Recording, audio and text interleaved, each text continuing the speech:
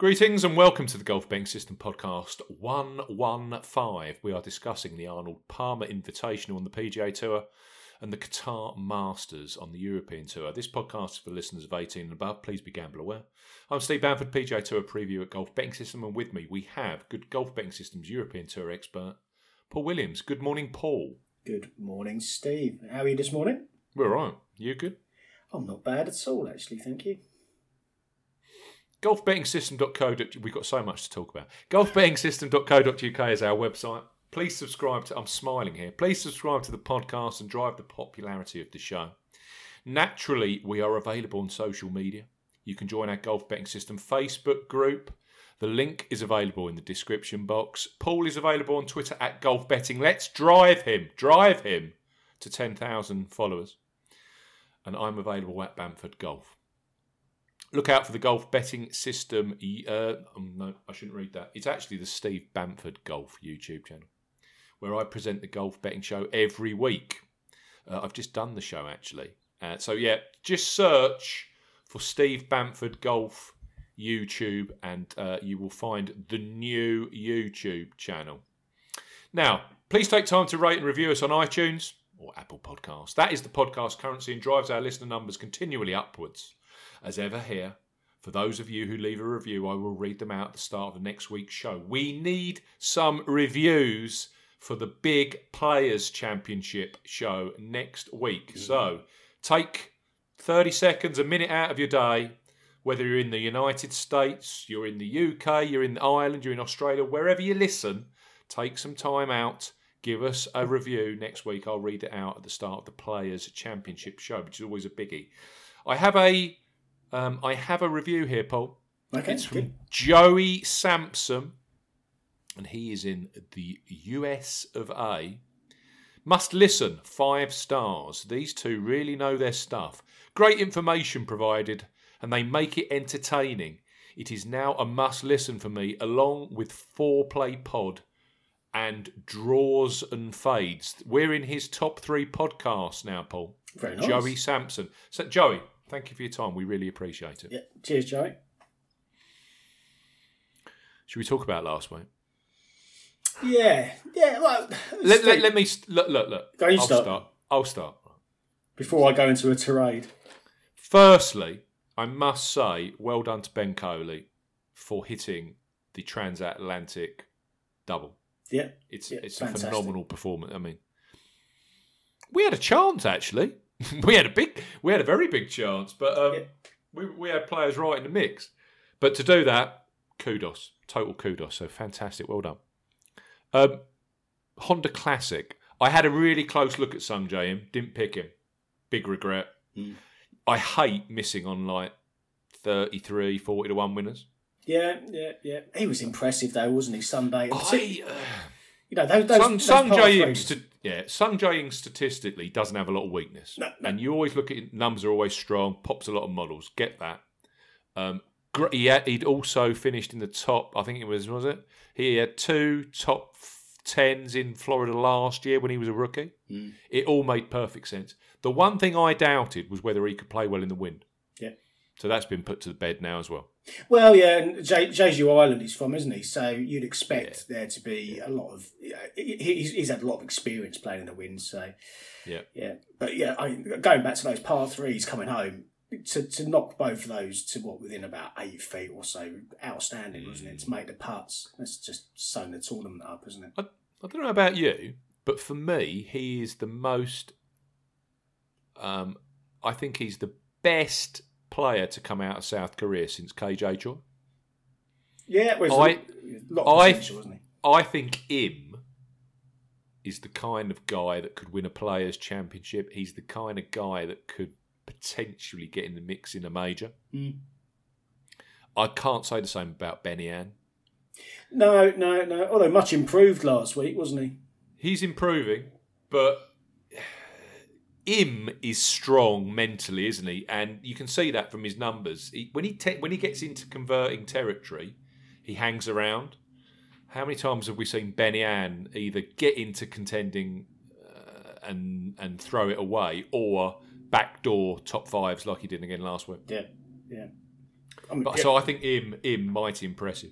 Yeah, no, it was, and we've talked about him for a while in terms of his potential, and as many commentators on the sport have, and it was only a matter of time, wasn't it, before he got one over the line. But very impressive. I was super impressed with the way he closed it out. So super tournament. I love those tournaments on the PGA Tour. I get so bored with 20 under winning. Yeah, it's great to see a proper tournament on the PGA Tour on occasion. Yeah. I had 2 right in the mix. I couldn't. Gary Woodland in interview said that his 3 doubles were all on Saturday were all down to his ball ending up in sandy divots each time. Yeah. I don't disbelieve the guy. No, and there's not much you can do about that. The rubber to green, isn't it? Effectively, you're going to get that with any sport, and you get that. That's life, isn't it? Golf, At the end of the day, if you take away, if those 3 doubles become 3 bogeys, even he's 1 shy. Yeah. So that's golf betting. And Lee Westwood, he was right in the mix for most of it.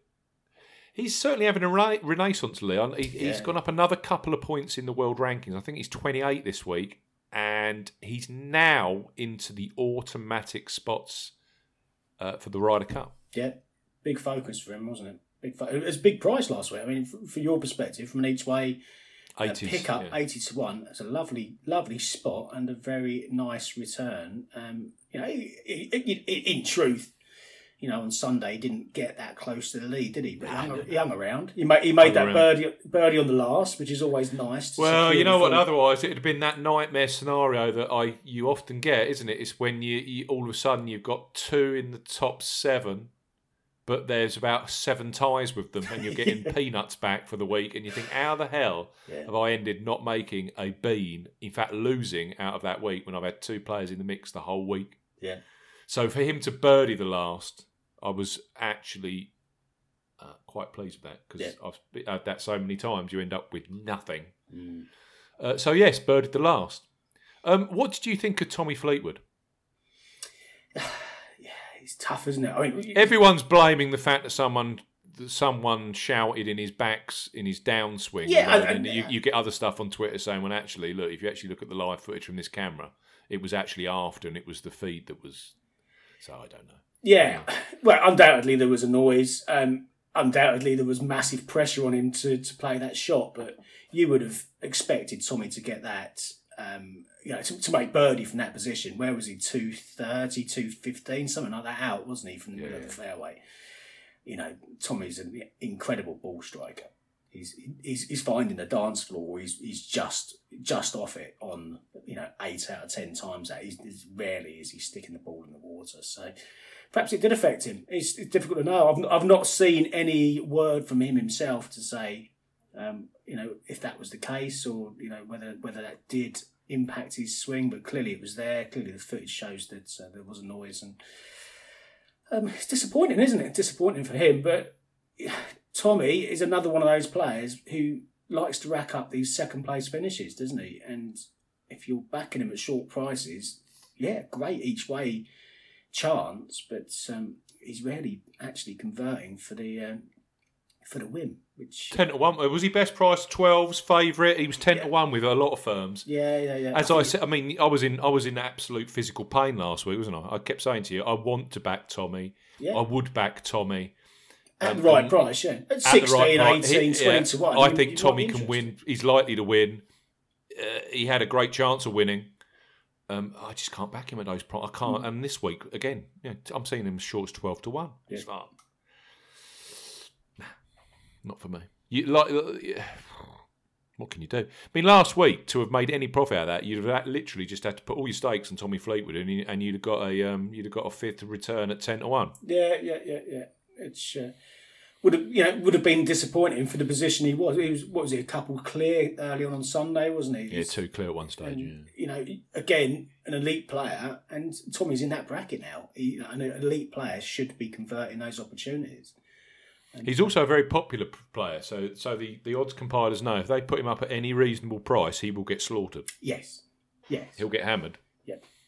So he's always underpriced. Yeah, he's always short, but he's always in the mix, and you'd expect him to just get over the line a few more times than he does for the positions that he finds himself in. Perhaps there just needs to be that extra ruthless streak. That's, I don't know, the Patrick Reed ability to just convert those opportunities when they're staring you in the face. Can you actually generate that?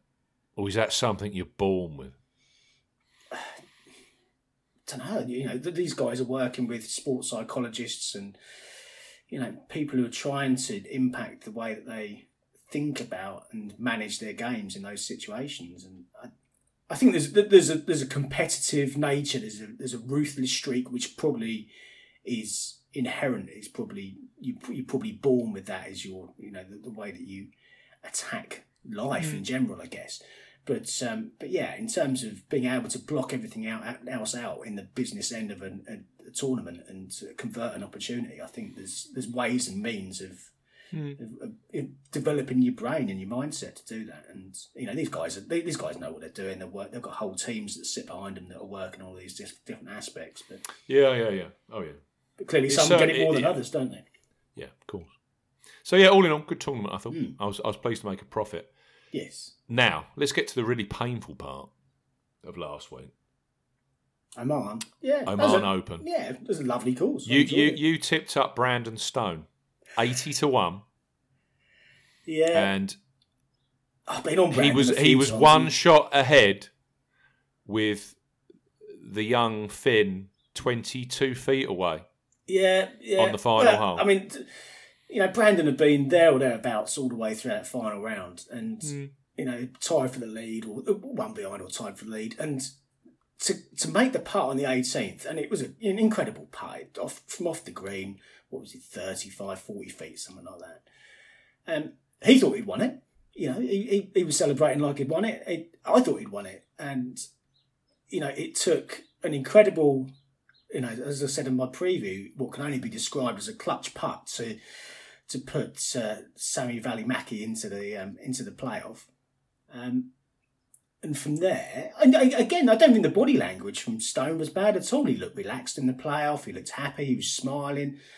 He had a great chance on the second playoff hole to win, from about 11, 12 feet, something like that, and just slightly overhit it for the line that he played. On another day, he makes that putt. Another day, Sammy doesn't make that putt on 18, and we walk away with an 80-1 winner. Yeah, on top of a 50-1 win of the week before. Let's get that in there. Yeah, and you've hit your straps, Paul. Yeah, it's like the golfers who come and find those couple of weeks of form and then disappear again after that. So I'm going to be talking to you all next week, Paul. Who's going to win the next race at Cheltenham? Oh, don't ask me that, Steve. No. It'll soon turn to dust. That's a recipe for bankruptcy if you try to get Cheltenham tips off of me. But no, Steve, I thought I'd won it. I thought he'd won it. I thought we'd won. So it was disappointing, but incredibly impressive from Välimäki. Even in the playoff, he made a 4.5 footer to stay in it on the second playoff hole, and that a lesser man could have missed that. He could have found the pressure too much and let that one drift by. Didn't do that, and the mistake eventually came from Stone. He just slightly misjudged the wind, I think, on his approach on the third playoff hole. And I really like that course in Oman. It's really good. It's a lovely little course. I mean, you compare that course to what they built in Saudi and what all of the superstars are playing in Saudi. Yeah. I think that course in Oman is a lot better. It's It's a great course to watch. Yeah, it is. And it's a testing course. Again, we like testing courses. Yeah, when there's a little bit of wind around, and if there was a lot of wind one year, that would be a real challenge. Oh yeah. Yeah, it needs a little bit of wind to keep the players honest, but it's really good. It's a shame a few of the other players don't come along and play it because, as you say, it is a cracking venue. Clearly, they used to play it as the season ender for the Challenge Tour, and you can see why. They picked it as a big, strong course that's suitable for that kind of tournament. And I really enjoy it. I hope they stay there for a good few years moving forwards. So in the end, we both got 80-1 places last week, but it could have been so much better. No, both in profit for the week. So you dust yourself down and move on to the next week. Move on, didn't you? You can't dwell on it too long. No. Right, let's focus on the Arnold Palmer Invitational. Big tournament. Absolutely loaded field. I mean, when you're seeing the likes of Phil Mickelson at 80-1, even players like Charles Schwartz or Poulter, they're triple digits. Joaquin Niemann 100-1. Kevin Na. It shows you the strength of field that's here. Yeah. And you've got players that are in good nick, like a Harris English, 110-1. Yeah. Charles Howe III at 125. There's some big prices. Lanto Griffin. A lot of these very popular players. I'll tell you one player I do like at a big price, who's got some good course form as well. Carlos Ortiz. We've been talking about Ortiz for a while on this podcast, haven't we? Yeah. The fact that he's maturing, came close at the end of last year, didn't he? At the Mayakoba. And he was, again, top 16 at the WGC a couple of weeks ago. Again, in his hometown, in his home country. Impressive performances. Again, you're talking about a strength of field as strong as this is. These players, are they going to find their way into the top 7, top 8 with a couple of bookies this week, isn't there? But potentially as a DraftKings play, there's a lot of players that are a little bit further down that could be. Yeah, we'll mention DK because there's a couple that jump out, aren't there? And I know that we get a lot of DK listeners from the United States. Thank you to all of you guys. And clearly there's a few over there in the United States that listen because they can have a bet as well in their respective states. But okay. I mean, everyone knows this tournament. I'm not proposing to get too stuck into the detail. It's a 7,450 yard par 72. It's clearly played at Bay Hill Country Club, which is Arnie's place. Huge links to Arnold Palmer. It's a tournament that the top boys want to win. Why wouldn't you? It's invitational status now, so it's a 3-year exemption on the PGA Tour. And as we keep talking now, the road to Augusta. It's a well-paved road. Arnold Palmer this week, Players' Championship next week. A lot of players will then go straight to the WGC in Austin for the match play, and then it is the Masters for them. So you've got a lot of top elite pros who have effectively got this week, next week, and then the match play, and then they will be driving down Magnolia Lane for the Masters. It starts to focus minds, I think. Yeah, definitely. It's a tough golf course. It's a classical golf course as well. So a lot of it is tree lined. A lot of it has there's a few dog legs. There's some very stretching par 5s. I think 3 of the 5 are above 560. They extended one last year to turn that from 560 to 590. It's the kind of course that can bite you. But what we have seen in previous years here is you compare this to the Honda Classic down the coast at down the state at West Palm Beach. This doesn't tend to get a lot of wind because it's quite central in Orlando. Yeah, that's changing this year though, Paul. Yeah. I saw There's a lot of wind in the forecast. A lot of wind. And you were looking at the forecast with me this morning as well. The winds, it's not only quite strong and it's across all 4 days, it's changing direction day by day. Yeah. So this golf course is going to play different Thursday, Friday, Saturday, Sunday. Every day has a different wind direction. Yeah, it's going to keep them on their toes, isn't it? It is. Now, last year we saw Francesco Molinari win this at 11 under. And you can see the weather section in my preview. There's always a link to both Paul and my preview in the description box of the podcast. Now, last year, wind 6 to 12 Thursday, 6 to 12 Friday. I'm talking miles per hour as well. 10 to 15 on Saturday, 5 to 10 on Sunday when Frankie made his run. Yeah. So really, not just a light breeze kept them on their toes. I'm seeing gusting 20, if not over 20, for the whole of this week. Yeah. I think this is going to turn this into a bit of a grind, a bit of a messy tournament, mate. Well, Frankie didn't get particularly low last year, did he? What was it, 11 under. So what you're looking single figures quite probably then, aren't you, to get the job We done? had 11 under. Forget about, I think McIlroy's 18, 19 under in 2018. That is not going to be anywhere near where we're at this year. Yeah. Mark Leishman, 2017, 11 under. Yeah. That's interesting because the final Sunday it was blowing 25 miles an hour plus that day that Leishman won. I think of the recent renewals, that is probably the closest that we'll get to this week. It's a good proxy, actually, because Leishman's a good win player as well, isn't he? So it makes perfect so's sense. So's Charlie Hoffman and Kevin Kisner. They came tied second, a shot behind. Yeah. Great win players. Tyrrell Hatton was in the top 5 as well with McIlroy and Adam Hadwin. So anyway, I'm thinking 2017, great proxy. I haven't seen the wind blow at Bay Hill since we've gone to this new format of course where they've widened the fairways. I mean, they're wide old fairways. Tiff Eagle Bermuda grass greens, as we saw last week at the Honda.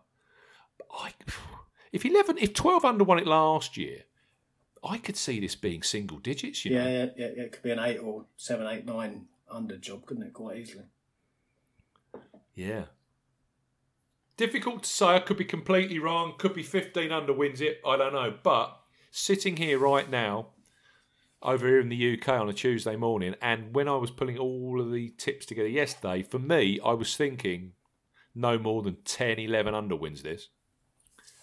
Tough golf course, I think we're going to find this week. Right. If we're looking at previous prices for winners, Molinari last year was 33 to 1. McIlroy was 20 to 1. 20 to 1 on Rory McIlroy. That shows you the kind of form McIlroy was in that season. He wasn't in blistering form. He wasn't coming off the back of a second and third, was he? Everyone was totally on his back, if you remember, saying, you haven't won for such and such. 20 to 1 more. Mark Leishman won at 100 to 1. Average those out. Last 3 winners of this, 51 to 1 across the last 3 years. Yeah. Before that, Jason Day at 14s, Matt Every at 300s. Every in 2014 was 66s, and then we go into the Woods era when he's just smashing it up in single digits. Martin Laird, 2011, 45 to 1. He was top 50 in the world at that point, Martin Laird. Yeah. Okay. This is the thing I find interesting about this tournament. First, it's a classical golf course. When you look at the traditional skill statistics, average them out over the last 10 renewals, this happens a lot on these classical tests. Any kind of game shape can win this. I mean, in Matt Every, you've got a great putter. In Jason Day, you've got a phenomenal driver of the golf ball that's got a superb scrambling and putting game. Mark Leishman is a great all-rounder.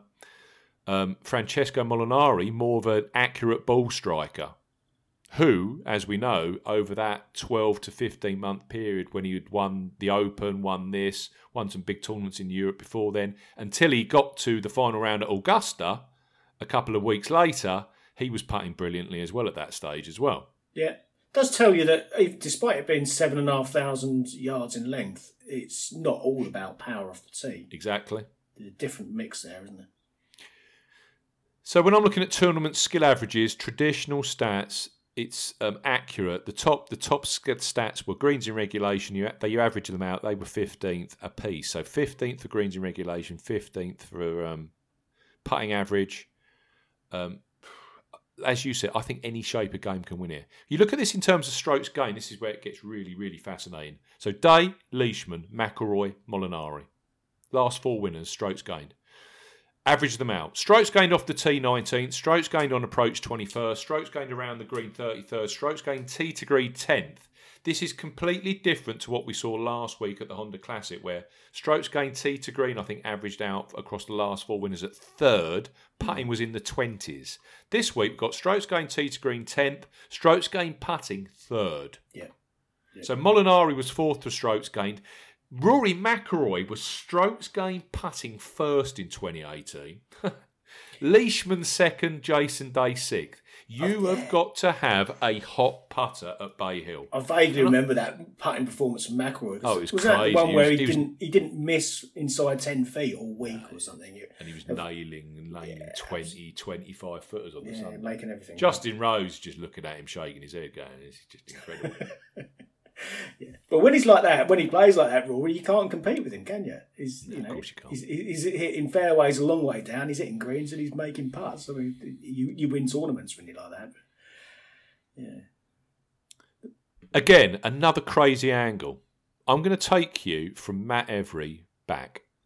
So Matt Every in his second win, miscut. This was form in miscut 63rd, 49th, 69th. Right.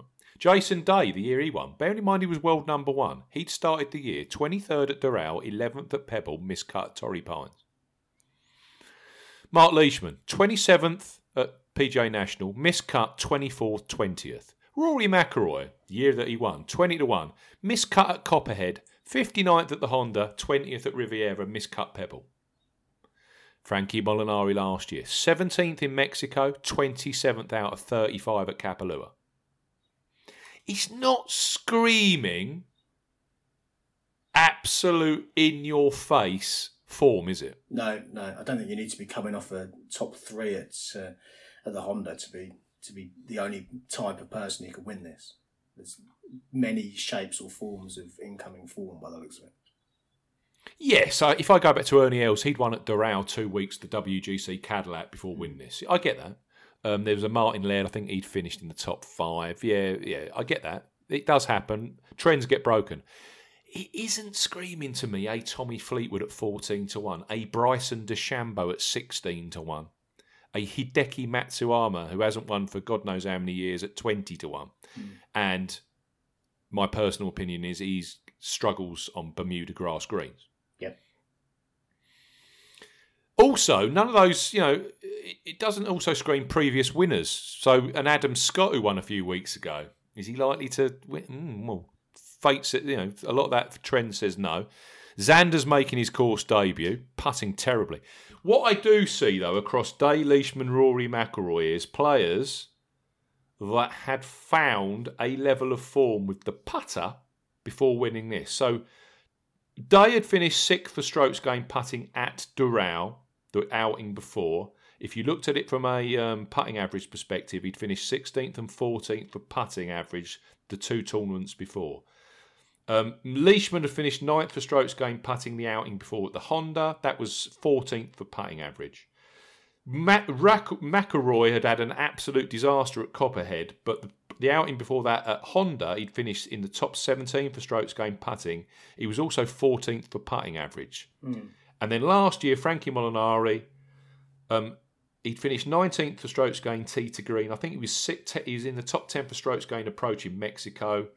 But also for his putting, 1.72, 11th in Mexico, and 1.7, 14th for putting average in Kapalua. So people there that had been putting quite nicely.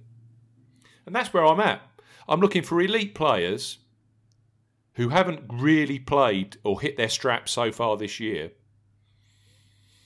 who have been putting nicely recently. Yeah, and I think it's interesting the point you made about players that have recently won, the Adam Scotts. If they're talking about, or their objective is to get their game into kind of a winning shape before they get to Augusta, it's mission accomplished, isn't it?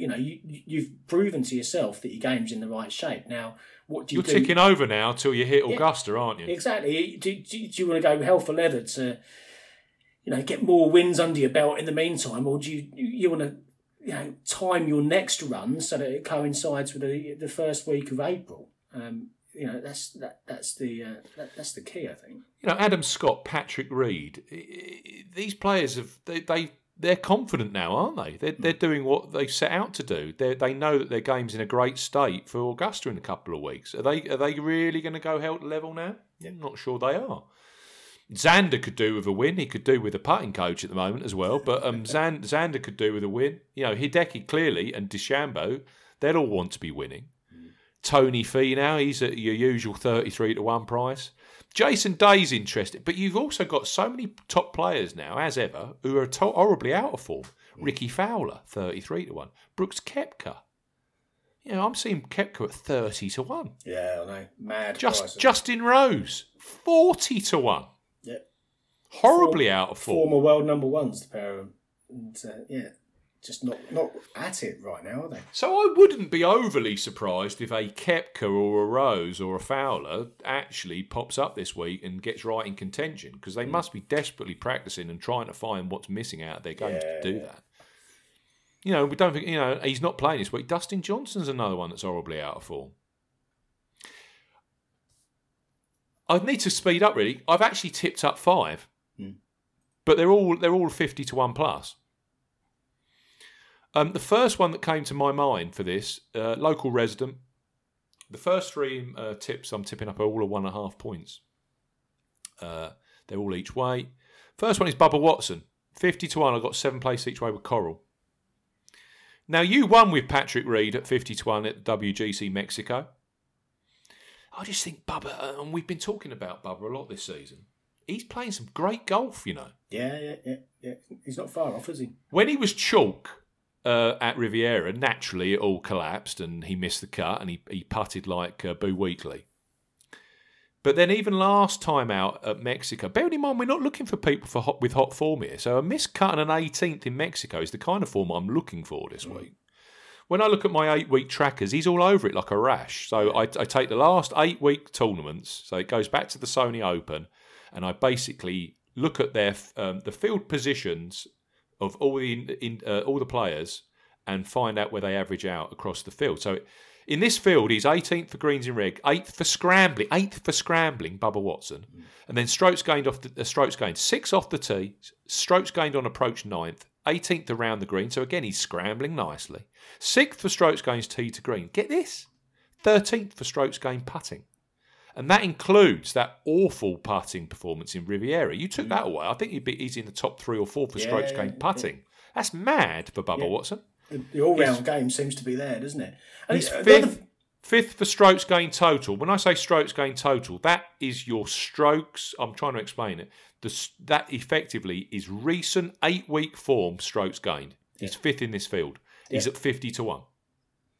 He lives around the corner. He's a member. Plays this course regularly as clockwork. And what's his price for the Masters? 33, something like that? So you're getting a much, potentially a 50% premium on his price this week to win a non-major versus Augusta in a couple of weeks' time, in 4 weeks' time.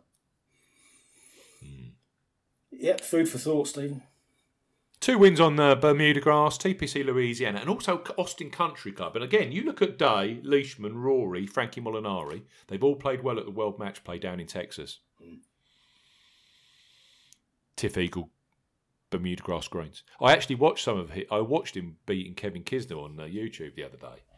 He absolutely mullered Kisner, although Kisner was playing awfully. But Bubba was putting so well. Yeah. When that putter works for those... a month, or it can be a matter of weeks with Bubba. He can be unbeatable. He's very he's in the same mould as McIlroy to a certain extent. I know he's nowhere near the level of consistency, but when that putter's working, he's so good from tee to green. He wins tournaments. And again, we keep talking, win equity. We know with Bubba, wins golf tournaments. Does not shirk. Next up for me, another 50-1 shot, although there are bigger prices out there for this particular individual. There is a little bit of 55s out there. I'm going Tyrrell Hatton, who I know you were extremely impressed with at Mexico, and so was I, for a man that hadn't played for how many months off a wrist injury? It was kind of November time, I think, that's the last time we saw him. But I was super impressed how he came back and... hit the ground running after a long layoff. I think he was impressed with himself as well. So, all good. The other thing with Hatton, I know that he's European touring, mainly. He can keep form together, can't he? Great win player. When it gets gnarly, 5th at the 2016 and 6th at the 2020 Open Championships, played at Royal Troon and Royal Portrush when it was nasty. Yeah. Also 6th at the 2018 US Open. He's got 2 top 10s at the PGA Championship. You yeah, he doesn't play a lot of domestic golf in the States, but when he has played the Florida Swing, don't forget back in 2017, he was fourth at the Honda Classic, came here, finished fourth as well. I was on board that week. I just think 50-1, Betfair, 8 place each way for Hatton. Yeah. If he plays anywhere like he did last time, he'll be towards the top of the leaderboard. I've got no doubt about that. Next up, I've always been burnt on this particular individual. Never called him right. A bit like Billy Horschel. I didn't say Billy Horschel's getting very close to my bucket. Hasn't quite toppled in yet, but he's getting there, mate. Billy Horschel. It took a step closer after last week. Step closer last week. Abraham Ansah. And if we go down this route of President's Cup narrative, 2019, Justin Thomas, Cameron Smith, Mark Leishman, Webb Simpson, Adam Scott, Patrick Reed, and now Sungjae Im. I keep saying, and I'm not the only one, Abraham Ansah's got to be close to a PGA Tour victory. I got 60-1, 8 place each way, 50 odds with Boyle Sports on Ansah. He was 12th last year at TPC Sawgrass. And if you look at this tournament and Sawgrass, there's big links. 12th last year in Sawgrass, he was third after 36 holes and fifth going into Sunday. I think 12 months down the line, he's a far better player. I mean, he's fourth at the WGC HSBC. He was second last year at the Northern Trust, which the first leg of the FedEx Cup playoffs. When he gets to the top of leaderboards with whoever's top players he hangs around, I think he's due. Yep. Inbound form, 43rd at Riviera, 12th at Chapultepec, so just under that level where you'd look back and go, well, he wasn't in the greatest of nick. Yes, I think he finished 6th in Saudi and 2nd back in PGA West, 3rd week of the season. Yeah. But actually, that immediate form, 43rd Riviera, 12th at Chapultepec, I saw him as big as he's 66s. I mean, that's normally I think Ansah's one they cut the price from under him. This week he looks quite good. Yeah. I think again it's a reflection on the quality of the field that's out there as well. But yeah, and as you say, this whole President's Cup narrative that sits behind these players, and they just keep winning, don't they? Players from last year's teams. In Ryder Cup year, you don't really expect it. You kind of expect the Europeans and the Americans to be dominating, but it's not working like that at the moment. No. I've then gone 2 at even bigger prices, a point each way on both. If you're looking for a Bermuda grass golf course monster who plays absolute pants golf on the West Coast, apart from the Sony Open, which is clearly played on Bermuda grass, and who then starts popping onto leaderboards as soon as he gets into the southern United States, look no further than Kevin Kisner. Point each way, 80-1, 7 place each way with Betfred. I won't bore you with his Bermuda grass wins and top 10s. It's just endless. Second and first at the WGC Dell Match Play at Austin Country Club on Tiff Eagle Bermuda grass greens over the last 2 years. As we know, fantastic win player. And he putted very, very nicely in Mexico. I think he was 10th for strokes going putting. On Poa annua greens, he absolutely despises. Yeah. The other thing with Kisner, you go back to 2017, and as we said earlier, finished second, tied with Hoffman, a shot behind Leishman, when in that windy renewal at 11 under here. And his last stroke play win was 2017, Colonial, another classical tree-line golf course. He won that at 10 under, and that tournament was just win the whole way through. Yeah. He's a grinder. Was he second a few years ago at the Open? He's got a great short game, hasn't he? I mean, for me, there's certain things that stick in your mind about players, and Kisner, for me, he's got a great little short game. And I think whether it was in your preview or something you said to me about this event this week, but, players are going to be making, at best, 70% greens in regulation this week. So 30% of the time, you're going to be needing to get yourself up and down. And players who've got that ability... Yeah. These greens, Paul, are traditionally some of the firmest and fastest on the PGA Tour. And this I think they had 6 millimetres of rain last week. This course is dry. Unless they get the local fire brigade round and start getting the hoses out because they know it's going to be windy, this golf course is going to be firm, fast. Yeah. I think it's going to be very, very open championship linksy feel to it. Yeah. You'd need, as you're just saying, if you're hitting anywhere close to 70% greens in regulation this week, you're going to be top in that category. You are going to have short grain and good wind, wind-affected putting and Bermuda grass putting. That is key this week. Kisner just fits, doesn't he? Yeah. And then finally, I rarely tip this guy up. Never popular. Always seemingly overpriced because of that. But good God, this guy wins some big tournaments. 66-1, 33-1 and 150-1 was his last win. Last year, he's got 5 PGA Tour victories. He's mixed it at the very top of major championships, be that the Masters or wind-affected Open Championships. You look at his correlating form across strong classical golf courses. Torrey Pines, Riviera, Augusta, Quail Hollow. He's a winner at Quail. He's finished second at Torrey Pines. He's a winner at Riviera. JB Holmes. And he's putting lights out, mate. His form this year, 30, 16, 16, 14, 14, 51st. It's very, very similar form that to Mark Leishman back in 2017. Yeah, it's consistent, isn't it? My trackers, he's first for putting average, third for strokes gained putting, and he's 10th for strokes gained total. So like I say, 8-week recent form strokes gained total. He's 10th in this field. He's 100-1.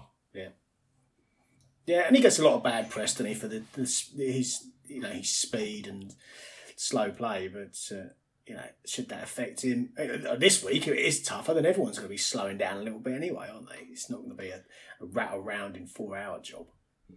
But for someone that bombs it, can get 55, 60% greens in regulation, if he's scrambling games on point and he keeps this putter rolling, mate, he's right in the mix, JB Holmes.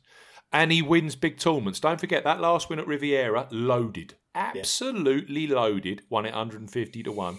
Saw off JT. He saw off Justin Thomas, didn't he, in the final round? Yeah. Always one to watch out for in the first round leader market as well, JB. And I know I looked at the market earlier and there were only there was only about 5 or 6 bookies up, so I haven't placed any first round leader bets yet. But subject to what his tee time is and the prices we get on him, he might be one to look at in that market as well. So, Holmes, Kisner, Answer, Tyrrell Hatton, Bubba Watson. Those are my 5 against the field. I've filled my boots. DraftKings plays. I know you're keen to talk about it. And as I said, we do get a lot of DraftKings listeners. Thank you to all of you. I think Christian Bezuidenhout. He is playing some fantastic golf, isn't he? As we know on the European Tour, is Christian. Yeah. He is all over my 8-week skill set trackers, literally like a rash. Now, they're clearly all European Tour and one WGC event in there. But if he can get his head around the fact that I'm playing the PGA Tour, I'm going to, it's a step up, I'm going to play like not play very well. If he actually just turns up and treats this as a normal golf tournament, he could play very well this week, Christian Bezuidenhout. Yeah. I don't know what price he's on DraftKings, but I doubt he's overly expensive. It's 7,100. So there's some good scope for a player like if you want a low-owned European Tour guy that might show up and get you a top 30, top 25 finish, I think Christian Bezuidenhout, guys, is a great shout. Yeah, and that's the point, isn't it? He's not going to pop on many of the US-based models this week. So he's not going to pop many models in the US, is he? No, he's going to be overlooked in that respect. So.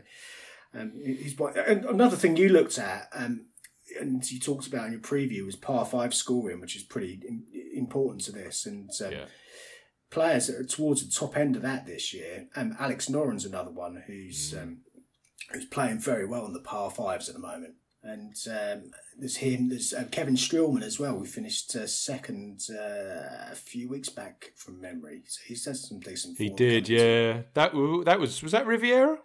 Yeah, it may well have been. I forget offhand exactly what it was, but certainly within the last month or so. 7,000 is available for on DraftKings Streelman. So yeah, there's a bit of value to be found out there. I think Noren 7.3. So for players that are top end of that. Pebble Beach. Pebble Beach. Streelman finished second. Yeah. Wyndham Clark was another one. He's playing golf. He's playing good golf, isn't he? He's 21st in the par 5 rankings for the season to date. And 3 consecutive top 20 finishes coming into this as well. I never ever backed this guy, Paul, and nor do you, but Rafa Cabrera-Bello as well. I think he's playing, he's just bubbling along under the surface. He'll be low owned for DraftKings purposes. I think RCB, he's got a top 5 finish here as well. Yeah, it does like a backdoor top 5, top 10, doesn't he? For drafting purposes, what we were looking for, isn't it? Yeah, precisely. It can be the make or break for your team, particularly if he does. I wonder if Graham McDowell's going to go well as well this week as well. You know, he won in Saudi in those awful conditions on those. Yeah, he's clearly an Orlando guy. He's got some good finishes here, Graham. There's rumour, he's fringy Ryder Cup. This is his kind of assignment this week, isn't it? Wind's blowing hard. GMAC. Yes. You may. You never call him right. You may well have just stolen my thunder on one of my outright picks there, Stephen. Go on then. Sorry. That's all right. I've backed 2 outright actually. The first one's Sung Kang at 150 to 1. I took him with 7 places each way with Betfred. Par 5 scoring, he's top 40 for that this year. He was top 40 last year, so he can play the par 5s well. At the Genesis, where he finished second 2 or 3 weeks back, he co-led the field for par 5 scoring, so that stuck out nicely. He putted really well there actually that week as well. He doesn't mind a grind, and I think that's really what I was looking for with the players. And you mentioned GMAC, and I'll talk about him in a second. But if you look at some of Kang's best finishes, 6th here last year at 8 under, was his score for the week. He was 12 under for the par 5s that week here last year, second in the field. You go back to some of his performances at the Quicken Loans at TPC Potomac, 3rd and 5th back in 2018, 2017. Yeah. 2017. I looked at that for Abraham Answer. I think he was a place behind him that week. Yeah. It does seem to pop up in these. Don't forget Riviera a few weeks ago. He was second. Yep. Yeah. When it gets tougher, I think he comes into his own. The Texas Open back in 2017, he was 6th in that event, and that's another single figure winning tournament. I mean, for me, the only question really is his Bermuda grass putting. And I look through his form, and generally it's been better on pure bent or bent power. Bent with a bit of power, Which, that would have been Riviera a few weeks ago, Yeah, exactly. I mean, but the fact that he finished 6th here last year, for me, that's the price, 150 to 1. I'm quite happy to take a chance on him to see how that goes. Where do you think he was strokes gained putting for that 6th here last year? Oh, there you go then. Out of sort of 60, 65 players. He probably nailed a few. 2nd. 6th. So clearly he can play these particular Tiff Eagle Bermuda grass greens very, very well. That's not a bad shout, is it? Not a bad shout at all. So I've gone for Kang. I've also gone for Graham McDowell at 150 to 1. Again, 7 places, again with Betfred. Actually, Fred got some very nice prices, and I'll go for that in a second with Qatar Masters. But there's some good stuff from Betfred this week. Again, just to echo what you just said a second ago, Steve, breezy conditions will suit. Cooler temperatures over the weekend that should suit the Europeans over the Americans, I think. And actually, if you look through the record here, Europeans have got a good, strong record in this event generally. So I don't mind siding with one of the guys from the other side of the pond this week. 4th at the Sony, miscut in Dubai, 1 in Saudi, as you said. Yeah. And that was 7 under, was it? He won that at? Yeah. He's blowing 25, 30 again, throughout. It wasn't a birdie fest by any stretch of the imagination. And that's exactly when he comes to the fore, isn't it? And last 2 starts, miscut 69. And that's why you're getting 150 to 1. But if you look at that's how GMAC rolls. You go back to, what year was it? 2013, I think it was. He won 3. You remember that sequence he went through where he won, miscut, won, miscut, won. It was kind of 3 wins in 6 or 7 starts, and it was just surrounded by miscuts in between times. And he's that kind of player who can just lift his game. And as you said, in Ryder Cup year, is another one like Westy, who's going out there and he's going to be going hell for leather to get himself automatically into that team.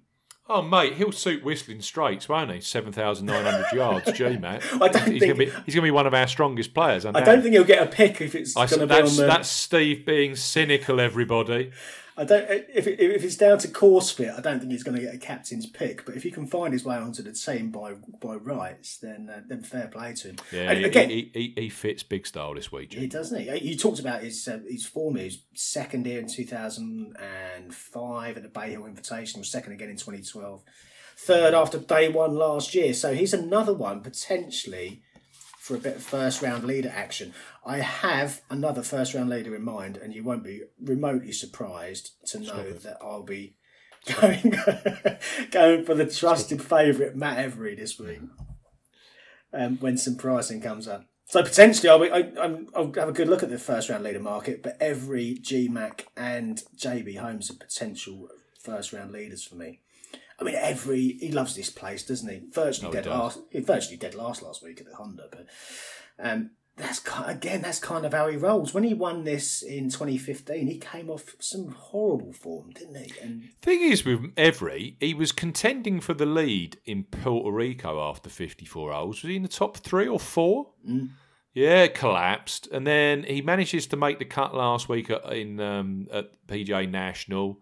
And then collapsed at the weekend. But he's not playing bad golf, really, for Matt Every. There's some sporadic flashes Brilliance. of form there. And, for a first-round leader bet, all you need him to do is tie that sporadic flash of form into those first 18 holes. You can do what he likes after that. Yeah, he can shoot 85 the second round, I don't care. But we don't care, do we? No, if you can come out with a 63 and nail that first-round lead, then that would be very nice indeed. I think you're going to get, again, not many books were up when I looked at this just a few seconds ago, Tuesday morning here. But I think you're going to get between 150 and maybe up to around about 200 to 1 against Every being first round leader. Which, again, quite happy to have a punt on that. Yeah. Before we move on to Qatar, I'll just take you through the top 10 of our predictor model. Again, there's a link through in the description box. Paul mentioned it. Betfred are outstanding on price this week. 7 places each way. If you fancy a Betfred account, they're top price right now on Fleetwood, 14s, DeChambeau, 18s, Scott, 22s. Bit of Tony top 5. He's at 33 to 1 with Ricky Fowler and Jason Day. Justin Rose and Stenson, 40 to 1. Morikawa and Fitzpatrick, the young guns. Fitzpatrick, 50 to 1. Hatton 55s, Kevin Kisner 80 to 1. You will not get a better price, and they have got 7 places each way, 50 odds. If you sign up via Golf Betting System, you get an additional 30 free spins on top of your bet £10 and get £30 in free bets. Offer for United Kingdom residents only. Key terms available at Golf Betting System. But we keep mentioning Betfred. We keep mentioning Unibet on the podcast. We're going to keep mentioning Boyle Sports soon as well, because this year in 2020, they are topping the each way charts. They are above Paddy Power. They are now 8 places each way on European Tour and PGA Tour every week. Yep. So Boyle Sports, if you want to maximise each way places now, Boyle Sports is the place to be. Yeah, they've been very aggressive. I got JB, was it with Boyle Sports this week at top price 100 to 1? Yep. Very nice. No brainer. Mm-hmm. Top 10, Jason Day, 33 to 1. 9, Tyrrell Hatton, 55 to 1. 8, Xander Schauffele, 22 to 1. That's with Unibet, 6 each way. Patrick Reed, 28 to 1 with Unibet, 6 each way. 7, 6, Tommy Fleetwood at 14s with Betfair, 8 places each way. 5, Hideki, 20 to 1 with Betfair, 8 places each way. 4, Justin Rose, 40 to 1 with Betfred, 7 places each way. I think a lot of people will be playing Rose, both in DraftKings and in betting this week, but he's just showing nothing for me. 3 is Adam Scott, 22 to 1 with Betfred, 7 places each way. 2 is Ricky Fowler. There's another one that's struggling. 33 to 1 with Betfair, 8 places each way. And number 1, you won't be surprised, it's Rory, 11 to 2 with Betfair, 8 places each way. Right, let's talk Qatar Masters and they've stitched you up again, haven't they? Brand new course for Qatar. Yeah, it's another one of these typical European Tour curveballs that they throw at you every now and again. So, go all the way back to 1998, and we've been playing at the Doha Golf Club, which we've got stacks of information, stacks of history, the stats going back over 20 years, and a nice linksy feel to the old track, and you could really get your head around it. And they've moved it, yeah. They've moved to the other side of the capital there in Qatar, at Doha, and they've moved to a new Jose Maria Olazabal creation, which we'll be seeing for the first. Only opened in 2018, so everyone's seeing it for the first time, pretty much, other than anyone who's been lucky enough to go out there and play a practice round. So, yeah. Is this the new home ongoing, or is it kind of one? I've not seen anything to confirm or deny that, but we shall see. I didn't see any rationale for moving it either. It's strange, isn't it? It's just it's frustrating when it happens because you have got all of this information that sits there and helps to inform your picks, and then you're kind of stumbling around in the dark on a new track to try and get your head around. But let's embrace it for what it is, and I'm not sure you can fully disregard all of the form because we're literally 2-3 miles away from the old track, just a little bit more inland. But yeah, clearly it's gonna be slightly different, and it's gonna have its own nuances. And yes, we'll reserve judgment on the course until we've seen it. But I'm sure it's a cracker. Let's have a look at the market then. Martin Keimer is the favourite now this week, 14-1. Him and Thomas Peters opened around about the 16-1 mark as co-favourites, but Keimer's been backed into 14s on the back of his top 10 finish last week in Oman. Peters is out to 18-1 in places now after his missed cuts last week in Oman. Bobby McIntyre's playing this week, 20-1. Matthias Schwab is playing this week as well. Neither of those guys played last week, 25-1. Joost Luiten, 28-1. Joost was interesting this week, actually. He did find... I remember I said in last week's pod that I couldn't go with Luiten because his iron play, which is normally his strength, had been just a bit off for the last few weeks. Well, he hit 86% of greens last week. He really did find that's back to Joost Luiten category standard. So he's starting to find his form again. So he's going to be one to watch over the next few weeks, I think. Mike Lorenzo Vera, Thomas Detry, Gavin Green at 30-1. Ross Fisher, Hao Tong Lee, George Katsaya, 33-1 this week, 35-1 bar. Gorgeous George Coatsey. Yeah. Coatsaya. Yeah. He's gorgeous George. I don't know. We talked about him last week. I just can't back him, but statistically, it was very difficult to shift this week, I must say.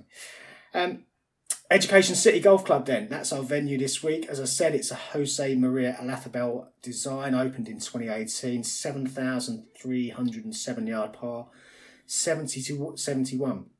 And whereas Doha was only a mile inland, and it shared a bit of a lot of linksy features really, with more genuine links tracks. It was often windy, exposed. I think this week, looking at the pictures and the description of the course, we're looking at something that's a bit more parklandy in style, a bit more green. It's still exposed, it's still a desert track, but I get the feeling it's going to be a bit more like the Emirates Golf Club, where they play the Dubai Desert Classic, a bit more strategic potentially, a little bit more. I'm not going to say classical in style because I'm not sure what it is, but I think it's going to be a different test to what we saw at Doha Doha Golf Club over the last 23 years or so. And 3 par 5s measuring 5.39, 5.93 and 5.92, so two that are really quite long. Only a couple of par 4s under 400 yards, so the rest of them are quite lengthy. The closing par 4 actually plays as a par 5 to the members, is 513 yards. So that's how they've managed to squeak a par 71 rather than 72 out of it this week. Whether that's right or wrong, I don't know. I always quite enjoy a par 5 to finish where there's a bit of risk and reward, and the birdies and eagles are possible, but they've gone for the par 4 option by the looks of it this week. So we'll see how that pans out. Actually, it looks like quite a tricky closing stretch with a couple of stern par 4s before you get to that closing hole. So it might be a bit of a card buster for a few players this week. As I say, we've moved track. If you look at the players who've won this event before, just to give you a flavour, 2010 Robert Coulson won at 66-1. Thomas Bjorn the year after at 200-1. Paul Lawrie won in 2012 at 50s. We were on in that week, actually, Paul Lawrie. And again, it was a windy week, and you could kind of work through the linksy angle with that. So it was quite a nice pick-up that week. Chris Wood won 100-1 the year after. Again, you've got linksy angle there. Sergio won at 8-1. Grace 25-1 in 2015. Grace again at 8-1 in 2016. It tells a very similar story, doesn't it, in terms of these players with a linksy heritage. Young Bang in 2017, 33-1. Eddie Pepperell 70-1 in 2018. And Justin Harding won at 55-1 last year. I mean, the only consistency between all of those players is they all had a top 10 finish in their last 7 starts. And they'd all played the week before. Now, most of the field this week are coming here having played in Oman the week before. So if you're looking for that as a pointer, it's not really going to strip that many players out. Although there's a couple at the top end. Bobby McIntyre, as I mentioned. Matthias Schwab didn't play last week. Eddie Pepperell didn't play last week. So there's a few of the more fancy players towards the top endish of the market who didn't come here with a win. Or didn't come here with any game under them for the week before. New course, there's not much to go on. There's not much in terms of descriptions and photos out there. For me, it looks like it might be about total driving. 7.3 for a par 71 at sea level is not going to be a pushover, I don't think. There's lots of bunkering in the key landing areas. So I think you're going to have an element of power. I think you're going to have an element of accuracy as well, and it's been laid with platinum paspalum grass throughout, so on the tees, on the fairways, the rough, and also on the greens. So those players with some paspalum form, and again you can look at Oman last week, you can look at Saudi, you can look at Mauritius. There were some China Open events that were played on paspalum as well, dotted over the years as well. So there's a few different pointers that you can pick out of that paspalum angle if you decide to go down that route. So down the Gorgeous George route, yeah? Yeah, if you look at paspalum players in terms of their performance over those events that I just read through, then George Coetzee sits at the very top of that. If I could back George, I would have backed him this week, but I can't do it. I can't. Is George in your bucket?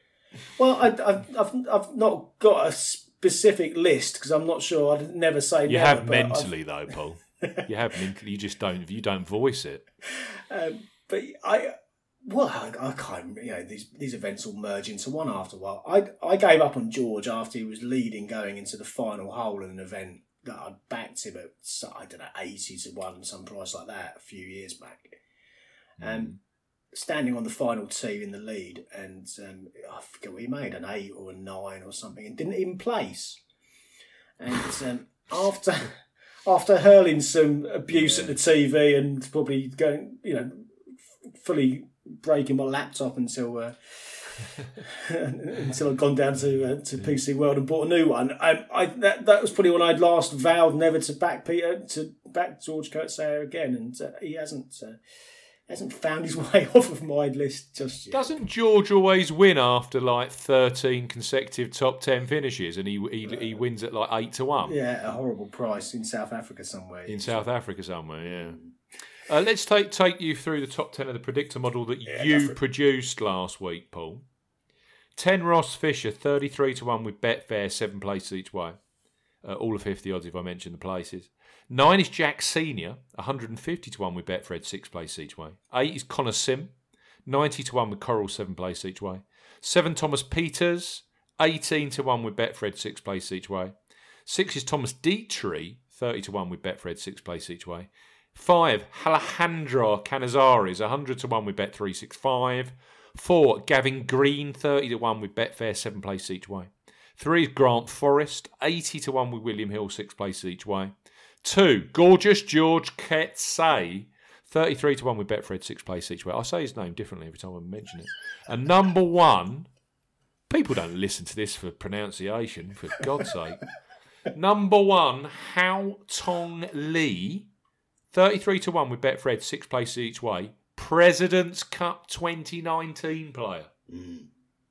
So Lee Coetzee, or Grant Forrest, top 3. Indeed.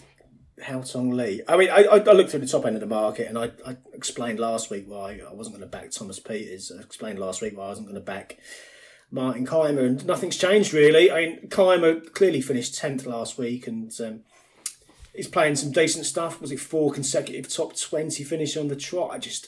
For the price on offer, I just can't take him to actually win the golf tournament. He may well place. He may well finish 8th and really frustrate those people who've backed him each way. We shall see.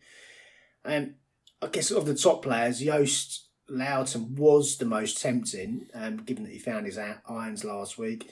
But I've gone for Haotong Li, who topped the predictor, and as you say, he's got this kind of President's Cup narrative, President's Cup bubble sitting there that seems to have has produced 4 winners so far this season. Cameron Smith, Mark Leishman, Adam Scott, Sunjay Im last week from the international teams have already won. Hideki's been reasonably close. Ants has been reasonably close this year as well. Clearly, you've gone down the Ansa route this week as well. Yeah. Personally, I've actually placed the President's Cup each way double on Ansa and Haotong Li this week as well. To see if that narrative can convert both sides of the Atlantic. We shall see.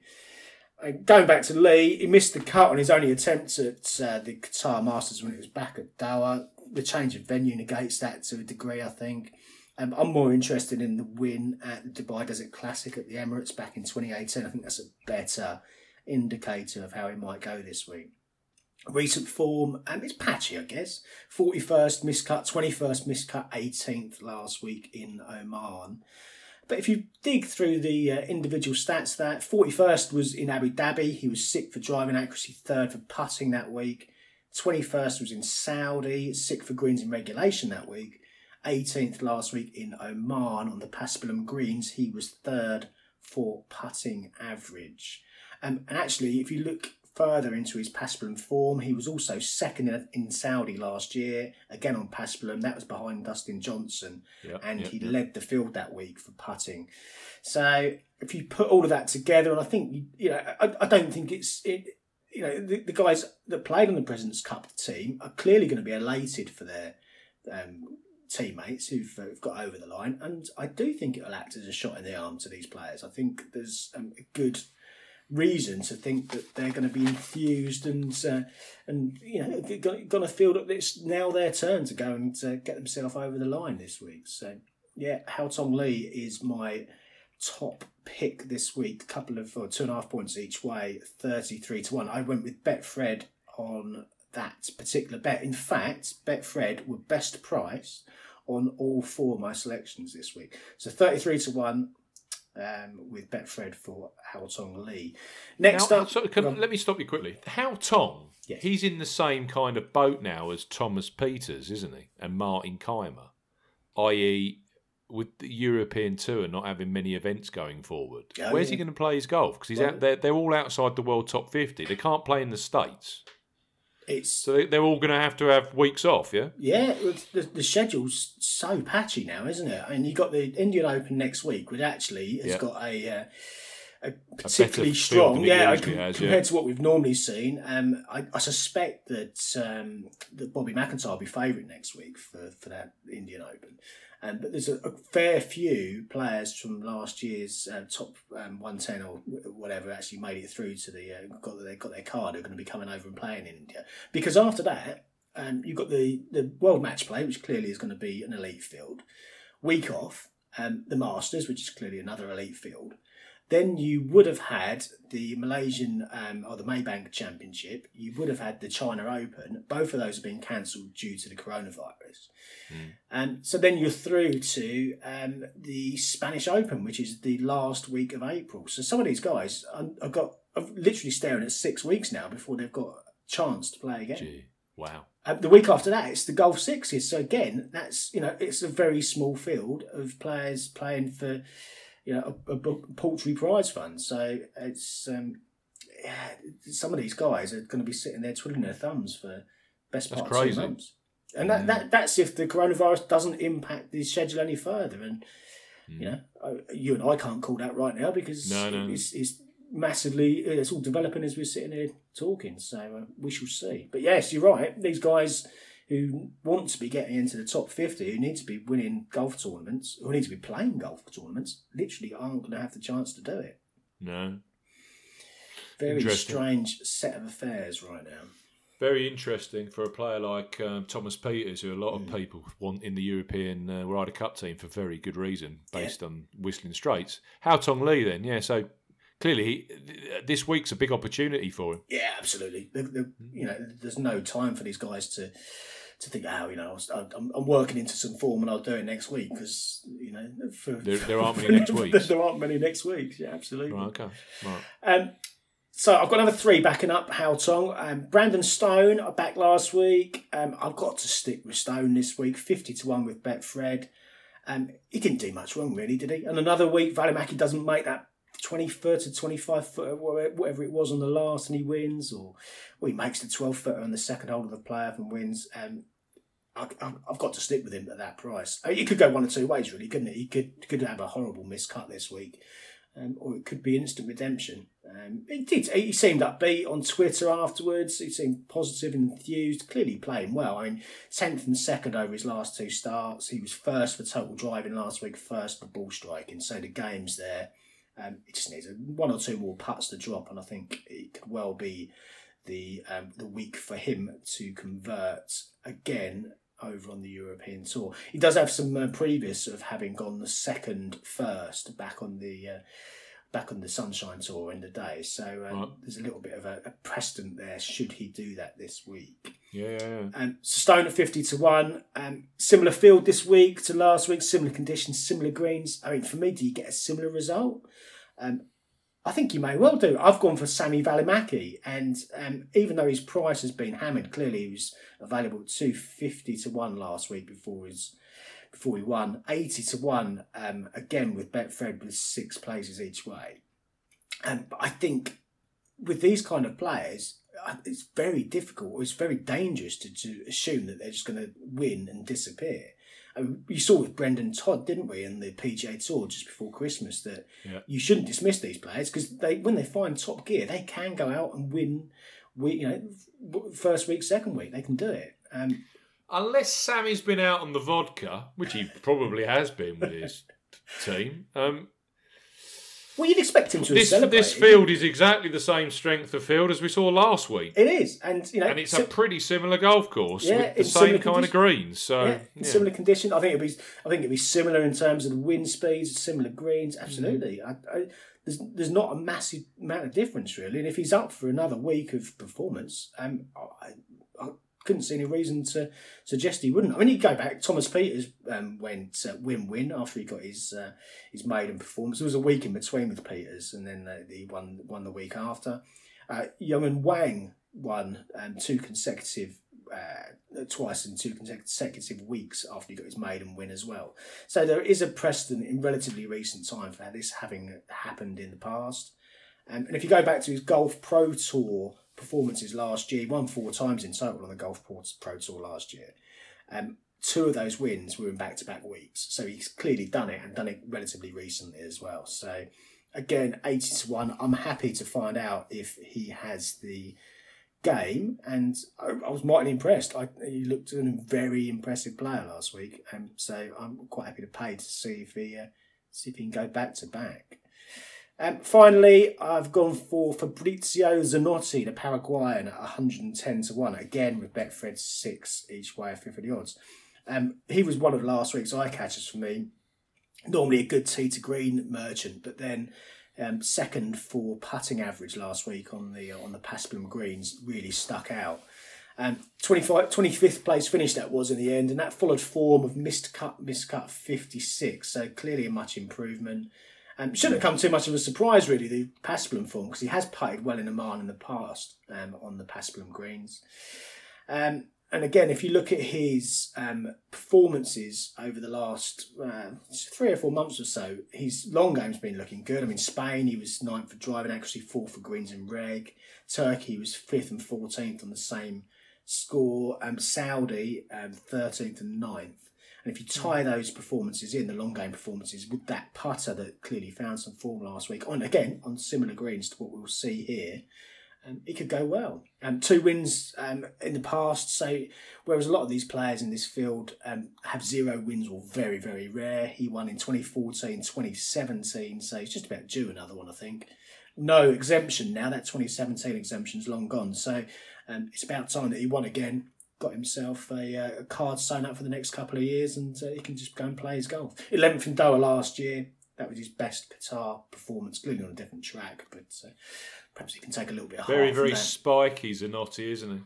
He is, yeah. And when he gets in the mix, he can be very, very dangerous. Yeah, and he tends to win off relatively under the radar form. You remember, it was probably a year or so ago, he was playing some really consistent stuff.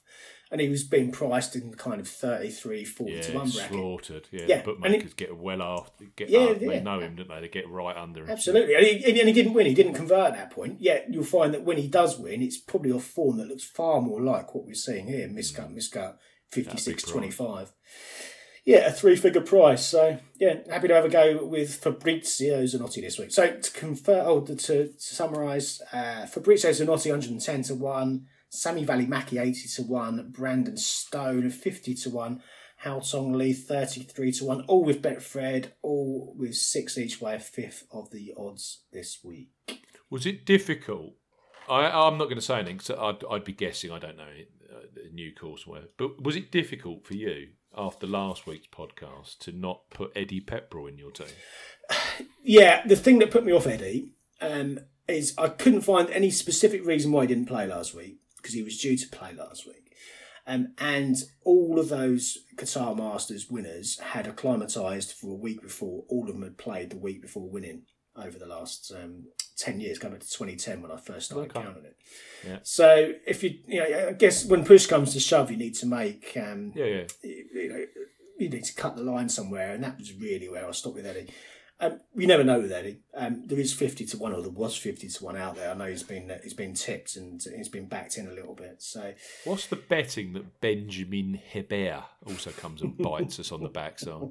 Miscut last week. Give him the big build up. Yeah. Wins the week after. Yeah. You heard it here first, folks. Yeah, that's the kind of way that this game rolls, isn't it? We shall see. Appreciate your time today. Yeah, best of luck for your picks this week. Best of luck, best of luck, best of luck. Best of luck to listeners. I hope you enjoyed the podcast. Don't forget, Players' Championship next week. Big podcast. Would really like to read out your iTunes, Apple Podcast review. So make sure you leave your name with the review as well. Thanks for listening. We'll be back again next week. Goodbye.